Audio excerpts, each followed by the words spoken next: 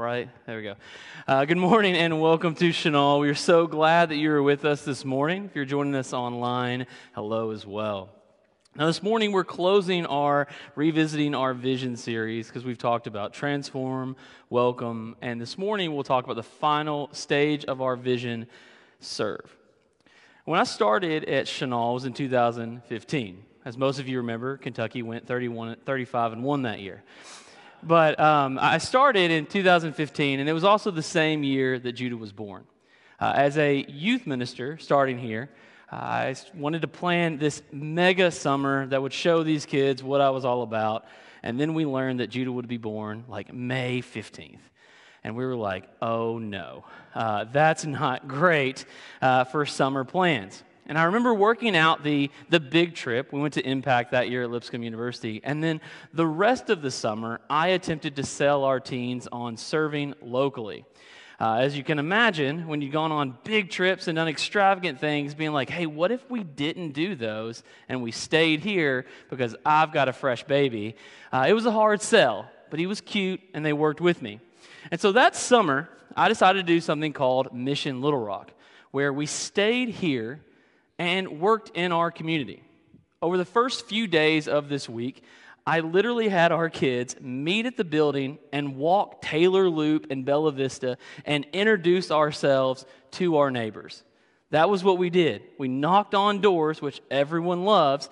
We knocked on doors and we're like, hey, we're from Chenal Valley Church. We are so excited to be your neighbors. We just want you to know if there's anything that you need us to do, we're here for you.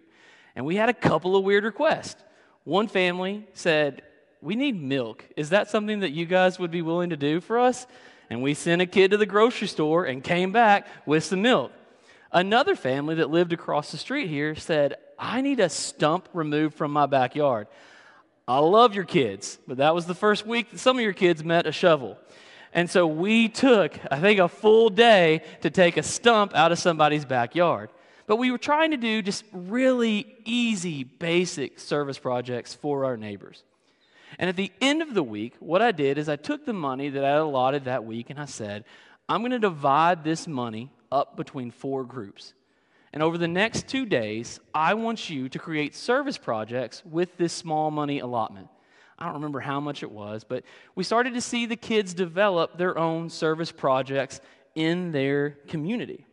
Remember, one group went and took their money, they went to Sonic, and they bought, not for themselves, they're like, we're going to take a break. But they went to Sonic, got a bunch of drinks, and then passed them out to the cart corral, the cart wranglers at Kroger's. It was in there in the summer. It was hot. And then they gave the drinks to the employees, and then they went and pushed all the carts back inside of Kroger's. Something simple that you would never think to do, but they did that. It was an amazing kind of idea of just something that just fell right into our laps. But my favorite thing that those kids did was one group decided that they were going to bless a nursing home. So they called and actually they Googled what are the kind of worst rated nursing homes in the community. They found one that was just 2 stars, which it's Google and who's reviewing that. But they found a 2-star nursing home, and they called the nursing, kind of the nursing employees or whatever, the nurses of the nursing home. I don't know why I struggled with that, but they called the employees, and they said, hey, we want to bless you guys.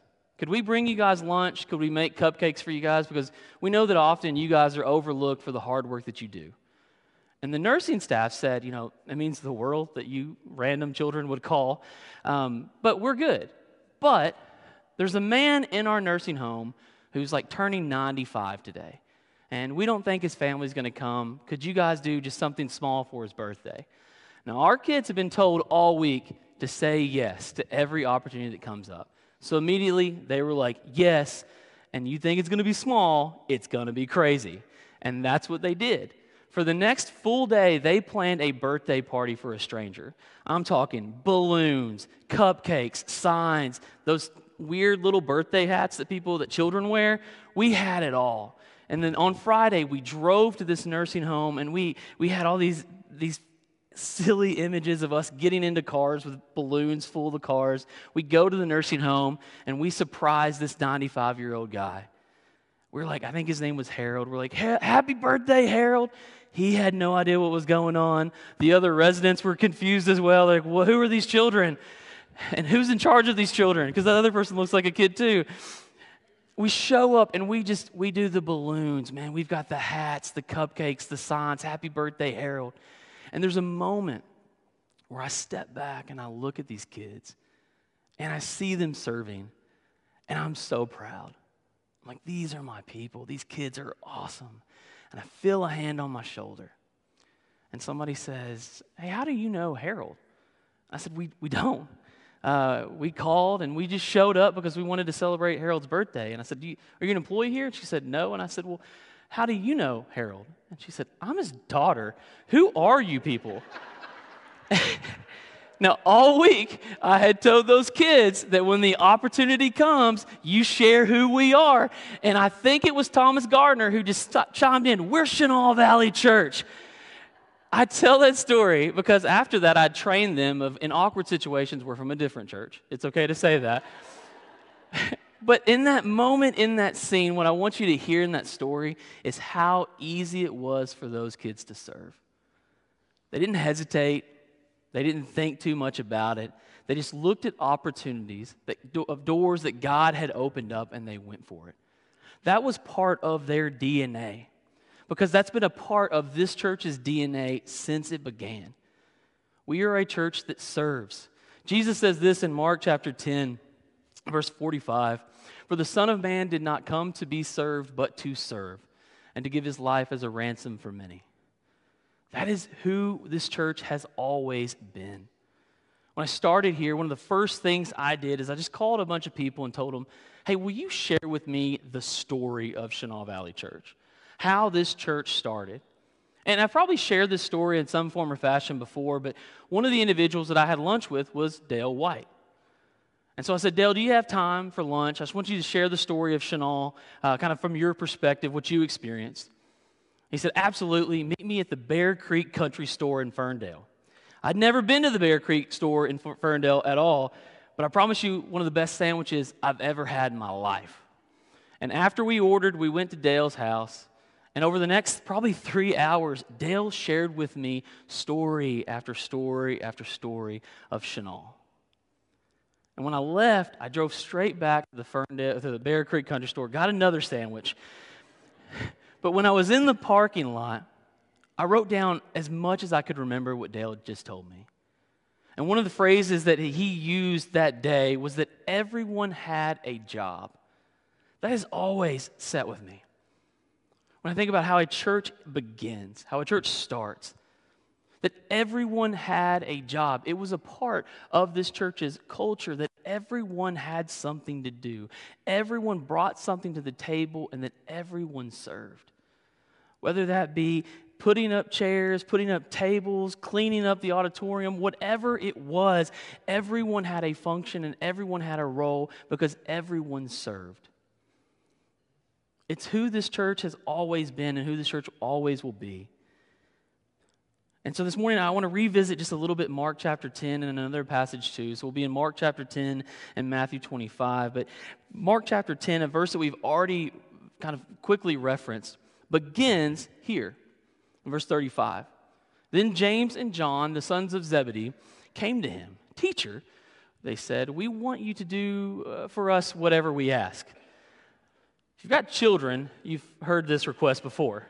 You don't know what they want, but they kind of want to guarantee on the front end that the arrangement is going to be met. But James and John come to Jesus with this request. And what they are really after is power, is authority. They want to have a place, a guaranteed spot in the kingdom of God.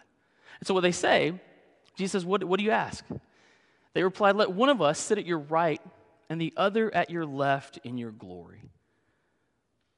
Now this opens the door for Jesus to have this dialogue with these two individuals as well as the other disciples. Because this clearly creates discord. It creates kind of this uncomfortable feeling of like, should we have asked for that too? Is he going to give it to him? Right? Like there's some awkwardness that develops as the story goes on. So let one of us sit at your right and the other at your left for glory. You see, they don't get what they are there for. They don't understand why they are with Jesus. For them, it's about power. For them, it's about authority. For them, it's about having this place in the kingdom that says you are here right now and you are better than other people. Which leads Jesus to respond here in verse 42. Jesus called them together and said, "You know that those who are regarded as rulers of the Gentiles lord it over them, and their high officials exercise authority over them. Not so with you. Instead, whoever wants to become great among you must be your servant. And whoever wants to be first must be slave of all." And then Jesus uses these words again, "For even the Son of Man did not come to be served, but to serve." This is a moment where they don't get it. They don't understand why they are there, why God has called them into this moment. It's not so that they could be glorified. It's not so that they can be in the seat of power and the seat of prominence. God has called them for this moment, for this purpose, to serve. Friends, a church that does not serve will not grow. As a congregation, our focus has always been outward. Who can we serve? Who can we help? Think about any time someone is sick or hurt or has lost somebody.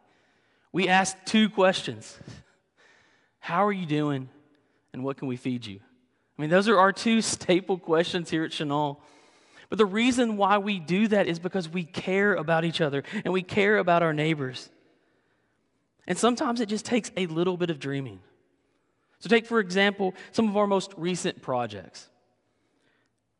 Project Prom was created by the Jills. I'll include Jill and Jill. Created by the Jills. And it came out of this idea of how can we serve our neighbors at Robinson High School. When the idea was brought to me, I will admit, I was like, who cares about prom? I didn't get it. I was like, you got to wear a tux. You got to go out to eat. I mean, I'm there for the eating part, but it's just like the fanfare of it missed me, right? I didn't get it at first. And it was this idea that they came up with. They had an idea, they organized it, and then they executed it. They didn't take years to do something. They just went after it. And guess what? I was wrong because we didn't just provide dresses, we extended our community. They served not just the physical needs of dresses, providing food, all of those things, but they also met spiritual needs. You see, we serve because that's who we are and what we are called to do. Regardless of if we see numerical increases due to what we are doing, we're still going to do it because that is what we are called to do. We are called to serve. Now, I mentioned just a minute ago that I also want to look at Matthew chapter 25, one of the more perplexing stories that we see in Scripture. And Jesus begins here. Then the king will say to those on his right, "Come, you who are blessed by my Father. Take your inheritance, the kingdom prepared for you since the creation of the world. For I was hungry, and you gave me something to eat. I was thirsty, and you gave me something to drink. I was a stranger, and you invited me in. I needed clothes, and you clothed me. I was sick, and you looked after me. I was in prison, and you came to visit me." And they respond. The righteous will answer him, "Lord, when did we see you hungry and feed you, or thirsty and give you something to drink? When did we see you a stranger and invite you in, or needing clothes and clothe you? When did we see you sick or in prison and go visit you?" This is probably my favorite part of this story. See, these people are doing service instinctually. They don't even recognize that they're doing it. Jesus kind of goes into this abstract example of what service looks like, and they want to be specific. So if we go back again and look at this, Jesus says, like, when I was a stranger, he makes it about him, and they do too. And so when Jesus says, "You've done this," he says, "Truly, I tell you, whatever you did for the least of these brothers and sisters of mine, you did for me." I love this story and this parable that Jesus tells because you learn a couple of different things from it. It's an important story of serving. But there are two things that are clear within this story. We will be judged for what we do, how we spend our time on earth. I do not think that when we meet our Creator, God is going to say, "So what did you plan on doing? What did you write on the whiteboard that you thought was a good idea, but you just never really got around to doing it? No, we are called to do. But I want you to, again, look at the examples that Jesus gave with this italicization that I gave here. It says, the righteous will answer him, Lord, when did we see you hungry and feed you? Or thirsty and give you something to drink? When did you see a stranger and invite you in? Or needing clothes and clothe you? When did you see a sick person or in prison and go visit you? The references to service and to help are not astronomical. They're instinctual. How many times have you left the Chick-fil-A on Cantrell and you go back to get on 430 and you see somebody there holding a sign? There's so many times where I'm reaching into my kid's bag because I'm going to eat one of their fries because that's the only way you can eat a Chick-fil-A fries while it's still warm. I'm taking that fry and I see that man who has a sign that just says anything helps. I'm not responding to it. We have those moments in our lives every single day where God is pulling at our heartstrings saying, here's a person to serve. Here's a person that maybe needs a meal or just a smile or even just something that makes them feel a little bit better. Those moments are instinctual. And the examples of service that Jesus gives are right in front of these people. They are practical and need-based options that are simply instinctual choices. And we've talked about these moments over and over again, but when you act on those, that is when you realize you have been transformed. When you serve out of instinct versus obligation, you are transformed. And furthermore, when you serve those who don't look like you, think like you, or act like you begin to welcome more people into the kingdom of God. There's a phrase that I want to start using here when we talk about service. It's dream, then do. You've heard a little bit of what we're trying to do tonight. I want to make the concept and the idea of service just to be fun and practical. And so tonight, it's an all-ages event where I want people from different ages to get together, to sit around and dream for a little bit. I want it to be fun and I want it to be exciting, but more than anything, I want you to see that serving is practical and easy. I want you to see that the opportunities to serve are right in front of you. You just have to do them. You just have to dream a little bit and then do. But it's a mentality. See, who we have been as a church is who we're going to be in the future. We've been reading a book recently called Atomic Habits. I love the book for a lot of different reasons, but one of the things that I've really clung on to is the idea of realizing who you are and living into that. The writer talks about individuals who are trying to quit smoking and saying that there's two lines of thought when it comes to smoking. If someone offers you a cigarette and you're trying to quit smoking, you can say, I'm good, I'm trying to quit. That person is a smoker. They think that they are. They know that they are. They're just trying to quit.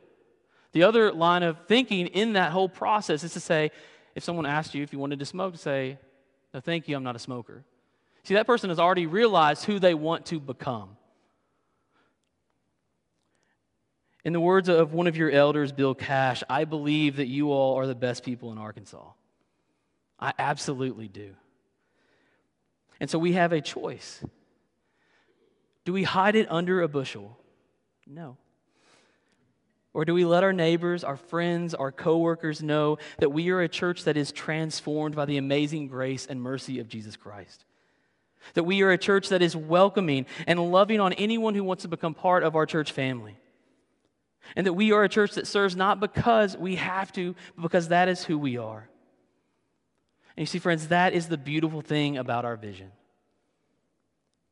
It's who we've always been, but it's also who we are always going to be. Let's stand and sing together. I have decided